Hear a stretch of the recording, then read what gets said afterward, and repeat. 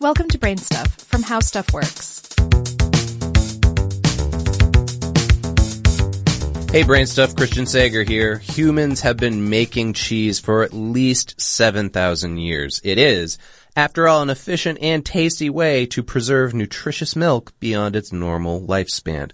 But cheese can be expensive, inconsistent from batch to batch, and some varieties don't last a whole lot longer than milk. And have you ever tried cooking with it?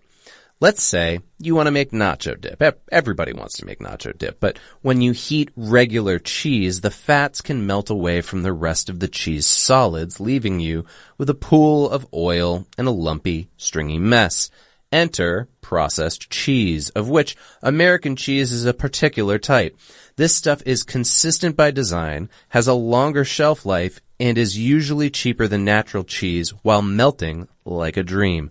But how? What arcane science imbued natural cheese with such unnatural properties? Well, here in the United States, the FDA has crafted an exhaustively specific legal definition of processed cheese. The short version is that it's a type of food made by pulverizing, heating, and mixing actual cheese of one or more types with an emulsifier into a homogeneous plastic mass. That's plastic as in the physical definition, i.e. a substance easily shaped or molded. Processed cheese isn't actually made of plastic, but it can contain water, salt, artificial color, flavorings, and a very long list of chemicals that would bore you to tears on a podcast. The key to processed cheese smoothness is the emulsifying agents. An emulsion is a mixture of two liquids that don't usually mix, like oil and water. No matter how hard you stir or shake them together, they'll separate back out. But emulsifiers make the two play nice, chemically speaking.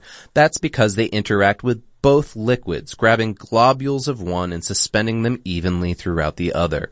Cheese, and milk for that matter, is made up of fats and fat-soluble substances, plus a solution of water-soluble proteins and minerals. The added emulsifiers keep them blended together even when they're heated. The other optional ingredients are texture and flavor enhancers, preservatives, and cheese-making shortcuts designed to speed the manufacturing process along.